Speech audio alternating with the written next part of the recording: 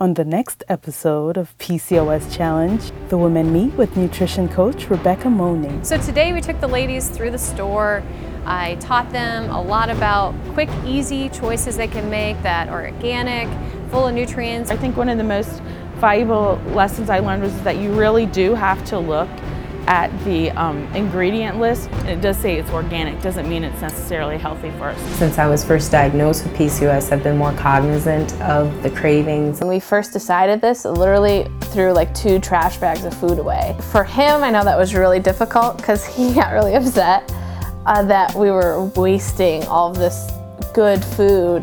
But had he not wanted to do that and that was still in the house, it would have been really hard for me to even attempt to try and do this. I had some greens and some baked chicken, but everyone else had yams and macaroni and cheese and fried chicken and all those other wonderful things, and I didn't eat it, but I did smell someone's plate. And I'm not ashamed of that. Is that bad?